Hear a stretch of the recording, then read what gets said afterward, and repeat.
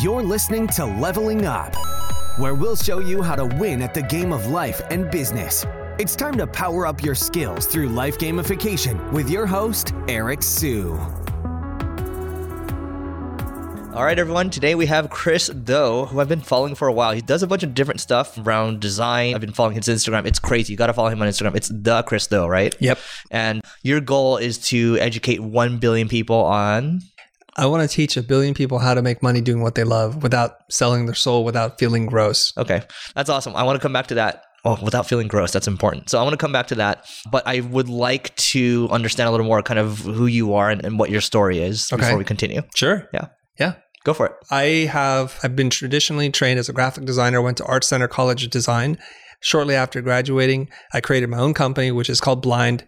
We were one of the early pioneers in the motion graphics scene before the word motion graphics was even a term. And I've been running that business for the last 24 plus years.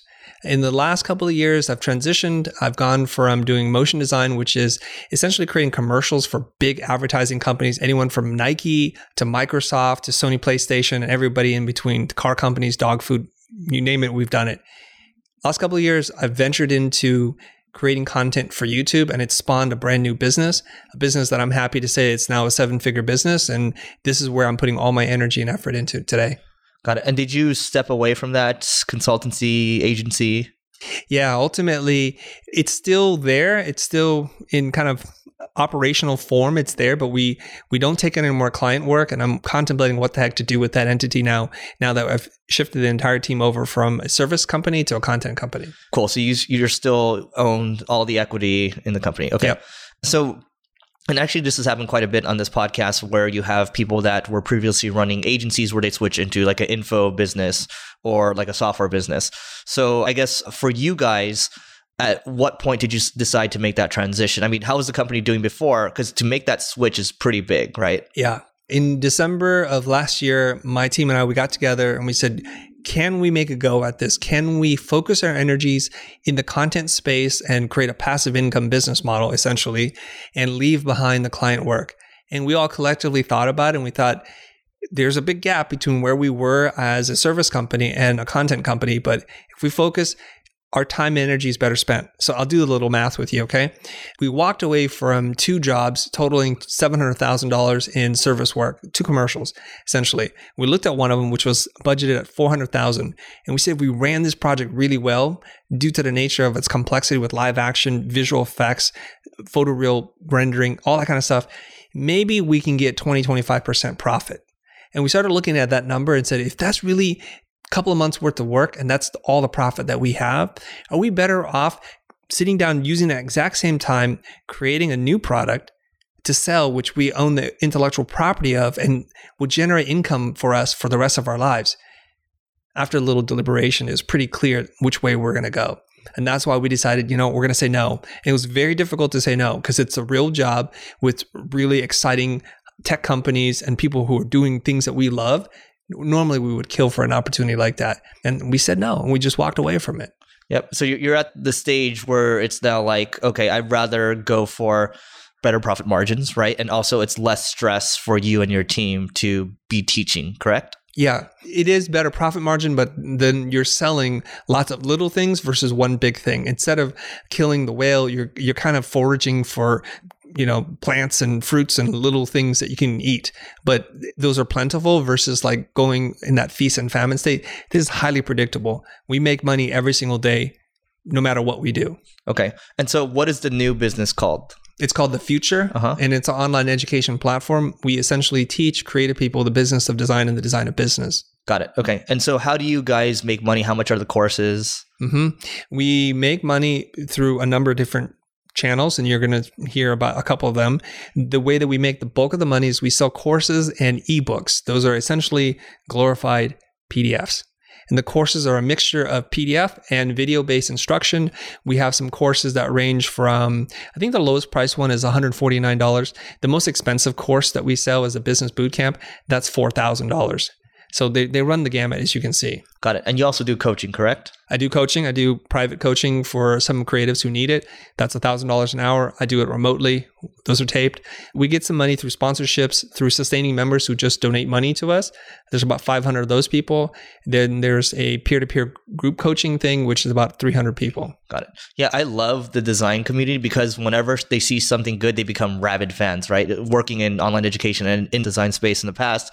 So a friend started DMing me your stuff. He's like, dude, you got to look at this guy, right? And then I kept looking at your stuff more and more, and your Instagram kept getting bigger and bigger. You're growing, 10,000 followers a week right now? Yeah. And it's all organic, right? Yes. So can you talk a little bit about how the strategy behind the social channels you started attacking? Because you're big on, I think, YouTube, couple 100,000, Instagram too. So what was the thinking behind the strategy behind all this? Yeah. So there's a funny conversation. I was talking to one of my creative directors, Matthew Encina, yesterday. And he's like, Chris, it seems like whatever you focus your energy on and you excel because you can reverse hack, break things down and go into it.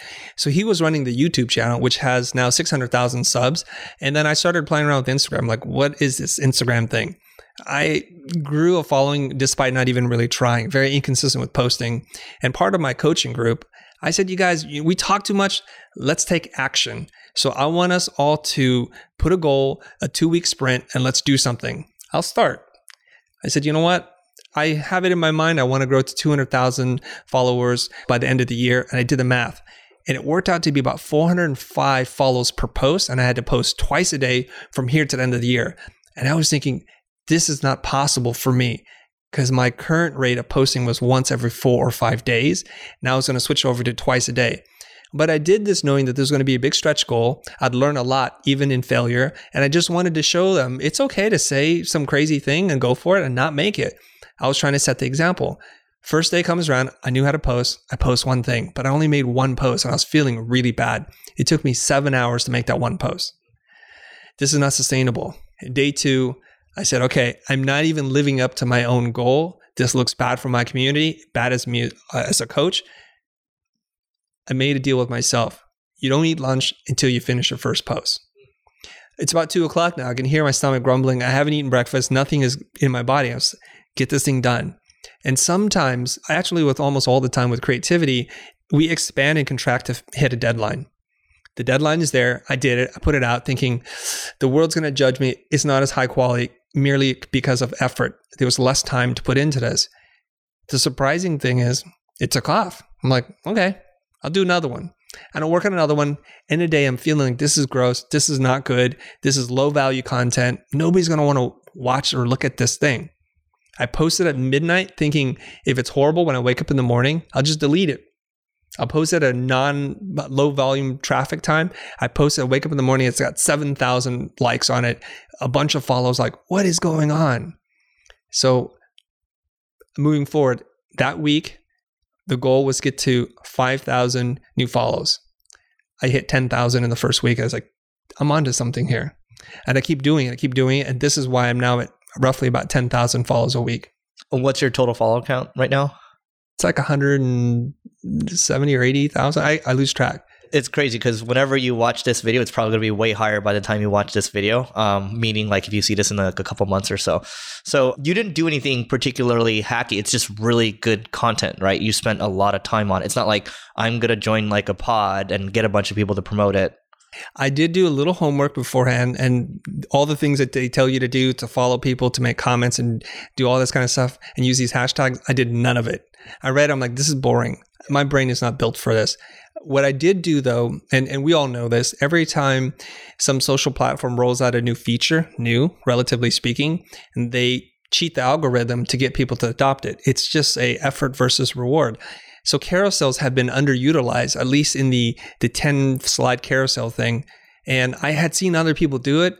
And one person in particular, I do need to mention, his name's Michael Janda. He was a guest on our show.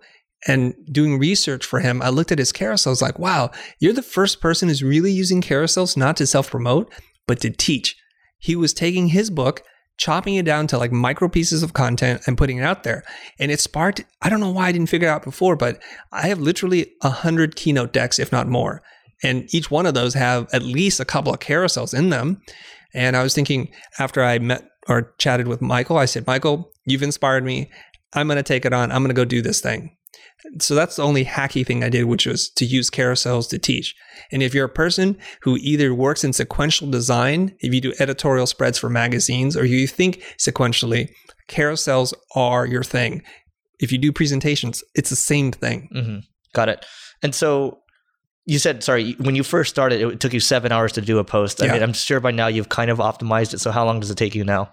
The quickest I've gotten one done, it was 30 minutes, but it's about 2.5 hours. And sometimes I'll do as many as 5 carousels a day. Yeah, next time, I guess next time we'll pull this up on screen, but we'll show this when we edit this video. But you go to the Chris Do on Instagram, and you can literally every single thing is just that. It's nothing else, right? That's it. Yep. And you're also very responsive on Instagram too, because that's how we're sitting here right now. What's the story behind that? Why so responsive? That's just a carryover from my YouTube, Twitter way of thinking, my modus operandi, which is if you want people to engage, which is what you really want, and you don't engage with them, what's the point? You don't reward them for engaging. So what I do is when I post something, when we premiere a video, I'll hang around for a while. I want to make sure when I post something, I've got about an hour of time after I post it to respond to comments and questions, and I make it a habit. 2 days later, I'm not going to respond that much. So I really am telling you, if you hang out, if you stay notified in terms of my own content, I'll respond. I'll answer your questions. And sometimes I'm a little snarky. I get it, but that's what I do. And if you show up for that, then it's a good relationship. Yeah. And so your post, I mean, I think you had one on pricing, which we can talk about pricing in a little bit because I love that book. You talk about pricing and then it goes through a couple slides like this is how you should do pricing. You shouldn't charge by the hour, blah, blah, blah. So I'm guessing like when people start to see the quality of your posts, how can people get started doing that do not have a design background? Okay, pricing is the universal thing as economics is, right? So if somebody's getting started out in pricing, they usually will underestimate what the value is to the marketplace, especially because you're new. You don't have anybody to talk to. You have no reference point. So absent any external influences, how do you know what the threshold for what it is that you charge? So my thing is you test the market by pushing past comfort and seeing where the market takes you back. Most often what people do is they anticipate pushback, and so they pre-negotiate against themselves. So if they're thinking, I want to sell this thing for $1,000, oh, nobody's going to pay for that. Well, I'll sell it for $450. And they go out and they're living in fear that they're going to get pushback. My whole thing is, if you're not getting pushback, you're not charging enough. And a rule of thumb is if they say yes 3 times, it's time to move your rate up. You need to find what the market can bear. And this answer is universal regardless if you're in Thailand, if you're in the Philippines, or in the United States of America. It doesn't matter. Push the market to find what the ceiling is and then develop the skill to fill that gap and then push the market again. And which book are we talking about here? No book in specific. I've read many books, but the book that I probably most often reference in terms of pricing is The Win Without Pitching Manifesto. It's written by Blair Enns. He's got a follow-up book called Pricing Creativity. And there's a bunch of books out there. Michael Janda's written a book called The Psychology of Cycle Pricing, something like that. Mm-hmm. Sure. And then kind of going back a little bit, if people wanted to get started with your style of posting, because what I'm seeing right now is there's actually a lot of inspiration. I think it's probably being pulled from you and I think the other guy that you mentioned. Yep. I'm seeing that all over the place now, yes. Right? So how do people get started? It's really easy. Okay. If you don't have anything to say, which is commonly the issue, because I don't know what to say, I don't know what to talk about. So here's my thing. There's this book that you've been meaning to read that's been sitting on your coffee table in your library. Go read that book. As you're reading it, take notes. As you're taking notes, share those notes. So we've been told before, teach what you know. Well, what does anybody know really? So the easier phrase to me is teach while you learn. It removes all the barriers. Everybody can teach while they're learning. And you can put a disclaimer. I'm new to this pricing thing. Here's what I learned today. And this is really exciting. This gives you a lot of room for failure, for trolls to say, you know what? They're still learning. That's cool. They'll learn that by the end of that book, it's going to be different. And that's totally okay. I love the idea of enrolling people into what it is that you do while you're doing it. What I want to do is smash all the barriers to like getting started. You got to get started. If you follow me on Instagram, I also get into the tools, the tactics, where you should put the heavy content, at what frame, how the algorithm kind of looks at your content a little bit, but it's not too heavy in terms of that kind of stuff. Got it. Now, okay, so you have your YouTube, you said 600,000 subscribers, and Instagram's about to break 200,000. Yep. What other channels are you hitting right now? I'm on LinkedIn. I'm on Twitter. We're on Facebook. There isn't a lot of platforms we're not on. And we try to do each of them well. And if we can't, we kind of just leave it dormant. But the first thing we want to do is everybody go claim your name in whatever space there is. It's a digital real estate. You want to have the same name across as many platforms as possible. Anytime a new one comes up, register your name and just leave it alone for a while. So I'm a little over 40,000 followers on Twitter. Twitter to me has been the hardest one to crack. They're the one that I have to work the most at to get a little bit of subscribers. But the ones that do follow you, they're really engaged. Yep. That's how I look at it. Ones that are easy, they're casual fans, so to speak. Mm-hmm. Yeah. And LinkedIn? LinkedIn has been really kind to me too, in that I now have this content strategy where the highest performing carousels on Instagram, I combine them and I repurpose them for LinkedIn and use the share a document feature. And that is also something that the algorithm likes. And so I compared standard looking multi-image post, basically the same content, and a carousel post, and it's outperformed by a factor of 10x. Love it. Yeah. Wow. I think we were saying the same thing too, right? Yeah, we had a guy that previously worked for me. He now works for Gary Vee, and he saw one of my posts. He's like, "Oh, you got to slide share this to LinkedIn," and the engagement was what, like 20,000 versus. Anyway, it's way higher than before. Yes. Okay, so and is it you managing each and every one of these channels? Sadly, yes. It is. I also have the company, social media, and somebody else manages that. There's a whole team. Yeah. And my challenge is to the entire team, keep up with the one guy. Yeah. And I'm old, so I'm like, you got to keep up with the old man. Okay. So what previously were you using these channels to generate leads for the agency, and now you're switching it over? No. I have to admit that posting for the company has always been weird for us because the company is a bunch of people. It's not just me. Yep. And I think about sending out a message that feels responsible, corporate, safe, and all that kind of stuff. And after you do that, it feels like a lot of ads that you're putting out there. So we had medium to low engagement, and I didn't really want to harm the brand of the company, mostly because it was mostly my creative directors running the spots and interacting with the clients. I needed to find a safe place for me to express who I am. YouTube was that place. Instagram is that place. Nobody thinks Chris Do and Blind are exactly the same, so it's okay. Yeah. And I say things and I do things that probably they don't all agree with, my own team, and it's totally okay. Yep. That became this super liberating thing that now my brand has a voice, it has a personality, has a viewpoint. I steer clear of religion and politics, but other than that, it's really my point of view, and I'm going to put it out there. Yep. It's very similar. So on the other side, so I have an ad agency, and there are people that will write stuff where they just fundamentally disagree with the content that we put out because it's me, right? But it's me. And so there's kind of like there's this tug of war between like, should we put more money into the company's marketing or like me, right? Right, But, your personal what marketing. I'm finding is people want to do business with like the people that they like. Yeah. They might not necessarily agree with everything, but like, why do you like all these influencers in the world? It's because there's something that jives with them. So you're an Emmy award winning director, designer, strategist, and educator. What has that done for you? Nothing. Except for when they introduce me on stage, people get excited about that Emmy. Yeah. I won that Emmy through, like, I'm just be real honest with you guys. A office manager said, Chris, we want to help you get an Emmy. I'm like, okay, whatever. Yeah. We don't do a lot of show titles. So how are you going to do this? And they looked through the categories and they found the one category that I could submit work for. And it's called a individual achievement in art direction. And you can submit anything. Yep. So we submitted a music video, not even a main title. And we did that. And I was shocked. They're like, okay, you get one. And that's how I won an Emmy. It was just like that, where people have been submitting and competing for one for years and never winning anything.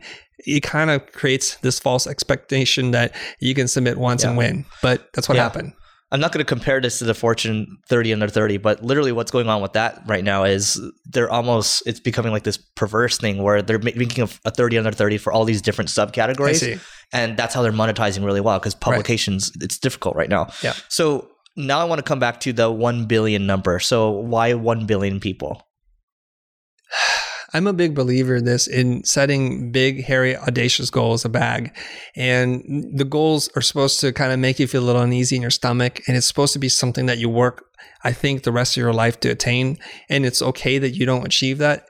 But it's the person you become in the pursuit of that goal. So for me, it was really important to set that moonshot to say, like, we might not make it. We might not colonize Mars, but let's work towards that. And if we do, we'll just slap ourselves and say, I can't believe we're here. And the 1 billion thing, I think I heard somewhere there's 7 billion people on Earth currently. So it's like 1 in 7. That seems pretty audacious. And I'm not going to literally count like every single person that like sends me an email as one. So if I educate an educator, that has the multiplication effect, and they teach 30 students. And as long as I'm still alive, I'll count that. It's just a general number. Got it. Okay. So there's no real exact science to how you're tracking that right now? Because there will be. Okay. Well, I didn't want to talk about that because I was kind of debating with myself and other people, like, 1 billion is a great number. I had the same exact number, right? Yes. Now, then we started to break it down a little more. We're like, maybe it should be like 40 million. That's a much more tangible, but it's like, is the 1 billion like all the people that listen to my podcast, right? Is it like, does that count? So how do you look at it? I would say yes. Yes? Yes, for sure. Okay. So it turns out a fan told me, I have an idea on how you can count your billion. And it just coincided with something I was thinking. Back when I was a kid growing up, we didn't have a lot of money, and we would drive by McDonald's. Like McDonald's was a treat back in the day. Now I never eat there, but you drive by and it's like 200 million hamburgers sold. I'm like, or served. I thought that was pretty cool. And now it's like some ginormous number, right? And I was thinking we need something like that, but how do we do that? There aren't cash register transactions we can count. So a fan suggested that we have a counter that's live on our site, that if you want to count yourself as the 1 billion, you click on that, you put in some information, and it counts you as one. So we'll just see that live and changing over time. That'll be a really good way to see. So you're aggregating all your kind of the views across the channels that you have. Well, this one would require you to physically do something. So it'd be a really accurate count. We'd have to verify through CAPTCHA and putting in some unique things so we know some superfan doesn't put it in 100 times. See, I like that more because when I look at once you have a podcast that's going really well, or like let's say you're a Tim Ferriss or whatever, right? You're getting 4 or 5 million downloads a month, or Joe Rogan, you're going to hit that billion very quickly. So I like yours where it's a little more like they have to take an action, and I like that. So maybe I'm going to come back to you and maybe steal that later. Yeah, of course. So, okay. So 1 billion. And then you talked about making money doing what they love, but not being slimy. Where does that come from? Well, this is really to touch on the creative person, and that there's this separation between church and state where I make art. I don't talk about money. If I take money or talk about money, then I'm not an artist. And we have to get over this feeling. So there are a lot of really slick, sophisticated sales programs. I'm sure you know all of them from these people, but they're designed for people who love sales, who want to go out in real estate or move equipment, something like that. And they're hardwired to do that, and they love that aspect. So the adding of the not feeling gross part says, I'm also kind of conscientious of this idea that we don't like to sell, and it cheapens the art in your mind. So I need to find a way for creative people to love selling. And so we make we reframe it. So there's a conceptual mind shift that moves away from what sales is. A lot of people think of sales, and we all have a story or two about the pushy salesperson who doesn't really care about you. They just need to meet a sales quota, and they're annoying and aggressive. We need to move away from that. So to me, selling isn't trying to convince somebody of something at all. It's about serving them. How may I be of service to you? How can I help you achieve a goal that matters to you? And if I can't, I'm out of. Thank you very much for your time. I think maybe that's like I can speak more myself, an Asian thing where like I'm more introverted, right? Yes. So I'd rather go, I was talking to him earlier, these two actually, I'd rather spend like 10x more time creating content and bringing people inbound than going out and pushing people. Yes. Yep. Same here. Yep. But that's like most artists too. Yeah, maybe it's a creative thing. I don't know. Okay. So when you decided to say, okay, let's not focus as much on client services, can you give us a rough range on how the company was doing employees-wise, revenue range, that kind of stuff? I'll give you exact numbers. I'll give you whatever you want.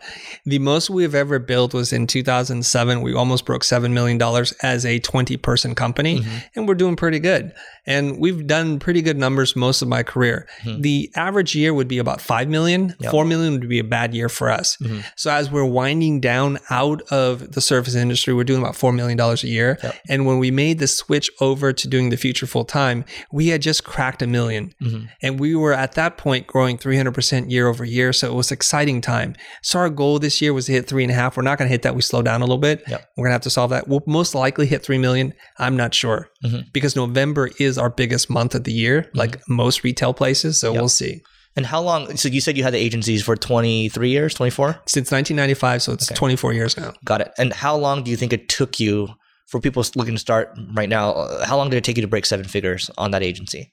I think the first 2 years. Okay, got it. And then more or less, you've been hovering around 4 or 5 million. Yeah, well, I would say the first 5 years, it was right around $2.2 million in revenue. And I got kind of frustrated. Like, why can't I get beyond 2.2? Yeah. I hired a business coach that year. We did 3.9. And then from that point forward, like, we didn't look back anymore. Yeah, makes sense.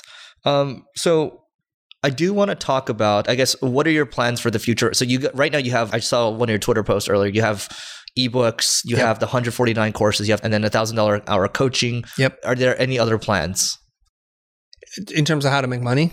Yeah, I mean, is there a conference coming? Like, what's coming down the pipeline? So we do group coaching. You could join a private, secret Facebook group, which is right now currently $150 a month. There's like 270 people in there, give or take. Yep. We plan on growing that. There are, like I said, donors who decide to give us $5 to $25 to $50 a month with no strings attached. It's not like Patreon. Yep. We don't promise you anything. Yeah. You do it because you love us, and there's a lot of people who do love us. Yeah. I do speak at conferences. I'm getting paid to do that. There will most likely be a conference that we produce ourselves in 2020, but I'm not sure yet. Okay. Yeah. And your podcast, what's it called? It's called The Future. Okay. And you just broke 1 million downloads. Yeah. I should send you a link to something later. We're using something called Supercast right now that's very similar to Patreon, but you can add a subscription to it, like how the Chinese are monetizing their podcast. But yeah, they're growing pretty quickly. So favorite design book? Favorite design book would probably be Zag from Marty Neumeier.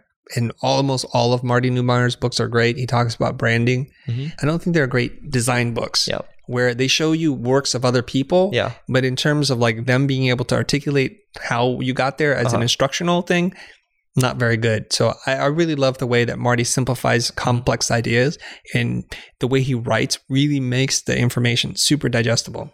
Okay. Maybe let me rephrase. So if someone wants to get better at design, aside from looking at your stuff, which they should definitely check out, what would be your preferred way of getting better? Okay. Yeah. The cheapest, fastest way to do this probably is to pick up a couple of books on typography. There's Typography, Form, and Communication by Philip Meggs and a couple of people, David Carter, I believe, and another one by Eric Spiekerman called Stop Stealing Sheep and Learn How Type Works. And that's also an excellent way to get started. Great. And favorite business book? Probably Jim Rohn's book, The 7 Strategies of Wealth and Happiness. It's probably one of my favorite books of all time. Oh, Jim Rohn fan. Okay, yes, great. Hardcore. Okay. Favorite tool to grow your business? I'm not much of a tools person. So my favorite tool right now is using Keynote. Okay. I love Keynote. I use Keynote for just about everything. I use it to do my carousels, to do presentations, even just to block out designs for people. I use it for almost everything because it's really simple. It's very easy to use. It doesn't have a lot of nuance to it, which designers get lost in the details, and it allows you to block things out and communicate quickly. And it's super versatile. You can make a PDF, you can make a PowerPoint presentation, you can make a website, you can animate from it, you can record video and audio with it. It's pretty sweet that way. And you use Keynote for your carousel fix? Okay. Yeah. Makes sense. People are what? Yeah. I try to use Keynote almost exclusively. Yeah. Yeah. Okay. And you said you're not a tools person, but maybe there's a tool that you've gotten for yourself in the last year. So it could be like a Peloton bike, an Oura Ring, anything like that. Let me think about that. Okay. I mean, I love video gear and audio gear. So when there's a new lens or piece of kit, I will buy it. I'm crazy. I'm like the marketer's like wet dream. You make something, you talk to me the right way, I will buy it because I don't care. It's like, if it doesn't work, it doesn't work. I'll move on. No problem. So I also like handbags. I have a weakness. So, it's the male purse, the Merce. Yeah. I'm all about that. How do marketers talk to you the right way? They talk to me with respect. Yeah. They show me the product with beautiful photography, and they show me how to use it. Yeah. Don't sell me on it at all. Okay. Love it. What would be one company or founder that you're following right now? Well, I do pick up on Gary Vaynerchuk's content quite a bit. I'm studying how he's trying different platforms. He's got an army much bigger than ours, so I like to see where he's playing to see on what scale that can we replicate that. So here's an example. Gary Vaynerchuk put out some posts about like how you can make a ton of content.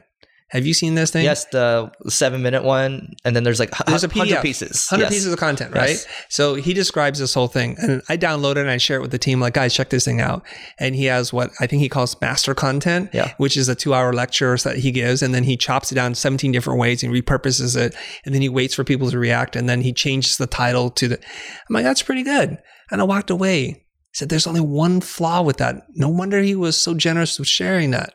The one flaw is you have to be Gary Vaynerchuk. Who can get on stage and talk for 2 hours nonstop and have quotable moments? Well, he has a videographer the whole day too. Yeah, that's too. Default content. Yeah. But let's just say, like, if the price of entry is to create a 2-hour piece of content where you're going to have like micro cut downs, micro pieces of content, first of all, the people can't even talk for an hour, let alone be interesting for an hour. So how do you do that? So I have my version of it. Yeah. So I'm going to be in Amsterdam and I'm going to speak about how to make 1,000 pieces of content. And I'm going to go on stage. I'm like, I figured out the formula on how to blow up on social media. You have to be really good looking. You have to be related to somebody famous. You have to be in super shape and you have to have some special talent. That's the formula. No, I'm just kidding. This is Instagram for ugly, out of shape, non-talented people. And I'm going to get into it. So what I think right now, the key is you need to be able to get a platform that you can ideate and get feedback almost immediately. For me, it's Instagram. You can try out lots of different ideas at a very low cost to you in terms of human power. You look at the ideas that work well, you take those carousels, you lift them out, you make a super carousel, which is your keynote presentation. You go and deliver that to camera, and then you're already creating chapters for the micro pieces of content to be cut down. That's your TED Talk. That's the beginning of your ebook. This is how you make 1,000 pieces of content from these little iterations. I showed my team, my coaching group yesterday. I said, look at this. I put together 247 carousel or slide presentation for a workshop I was doing. Normally I'd be stressed out, but guess what? I have hundreds of slides that I've already created for Instagram. So when I wanted to say this idea, I just looked for the slide that did that. I would copy and paste. This thing came together so fast, like you won't even believe. And I didn't even stress out. All the work was done in advance in little bits so that the marathon is kind of like you've been training for it the whole time. Yep. That's so create the way to content as you go, basically, and not stress out. Yeah, create content, little pieces, because you have to research, you have to read certain things, you have to cut images out. You're doing all the prep work in 2 to 6 hour chunks, whenever you can. So later on, when you need to write that book, you're ready to go. Yep. You already have ideas that are validated. You can make videos, you can make animation, and get this. I'm going to take some of those slides that performed really well. I'm going to print them out. I'm going to have an interactive talk where I'm going through the slides in tangible ways. So there's a lot of ways to make content this way. Very hard to do it this way. I love it. And this is going to live on your YouTube channel too, right? I'm not sure yet. This will probably be one of my courses, but I'm going to do this talk and I'm going to teach marketers how to do this. Okay, great. Well, I think marketers will love this. Okay, Gary Vee's content team, knowing my guy over there, he says their team is basically 30 people. Wow. And the way they're organized is he showed me his phone.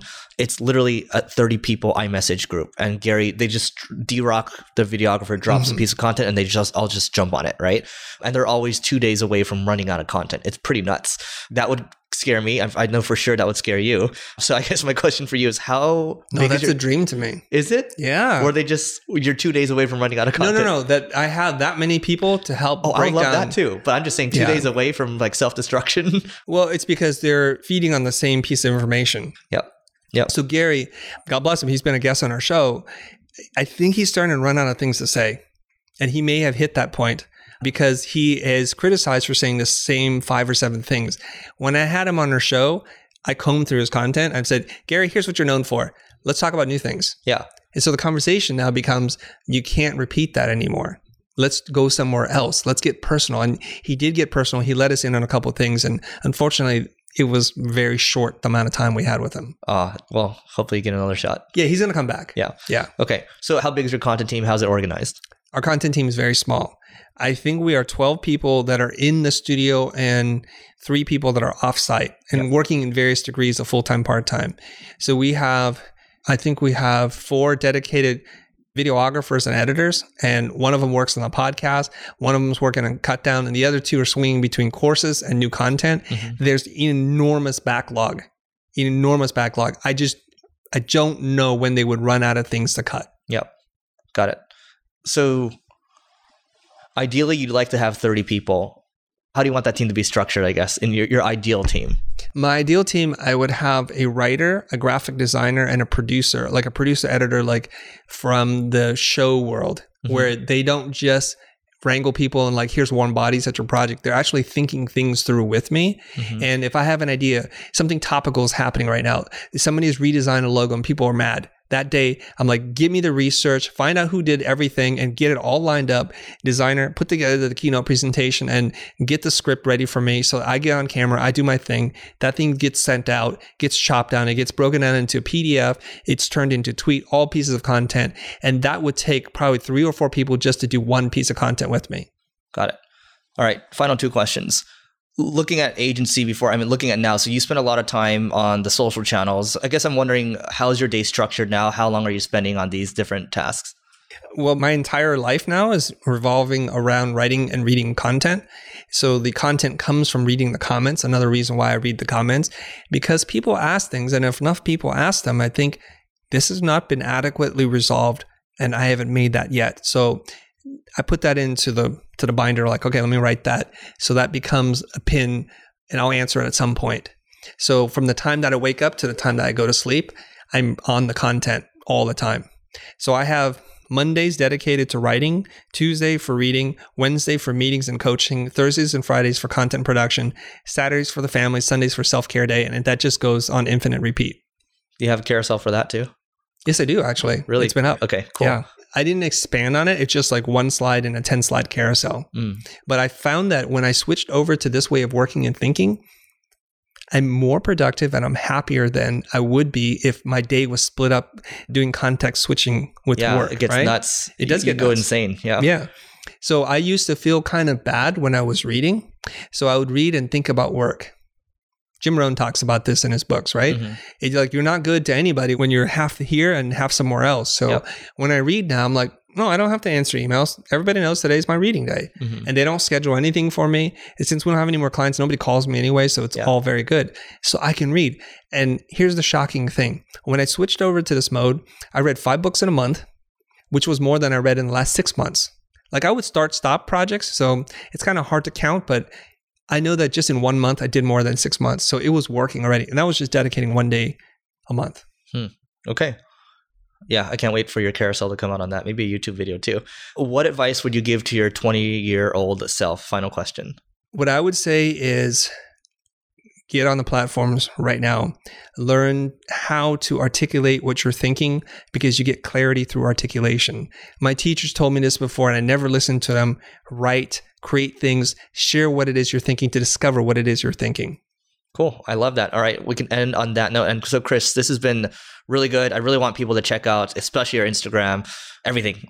Your Twitter too, everything. So what's the best way for people to find you online? Okay. Find me on Instagram and Twitter and LinkedIn. I'm at the Chris Do. And on YouTube, you're going to find us at The Future Is Here. The future is spelled without an E. Just remember, drop the ego, and then you have the future. Wow. Okay. Chris, thanks so much for doing this. My pleasure. Thank you, Eric. You may have completed this level, but many more bosses await. If you're looking to level up in marketing or business, just go to singlegrain.com/leveling-up to get access to our individual and team training programs. That's singlegrain.com/leveling-up.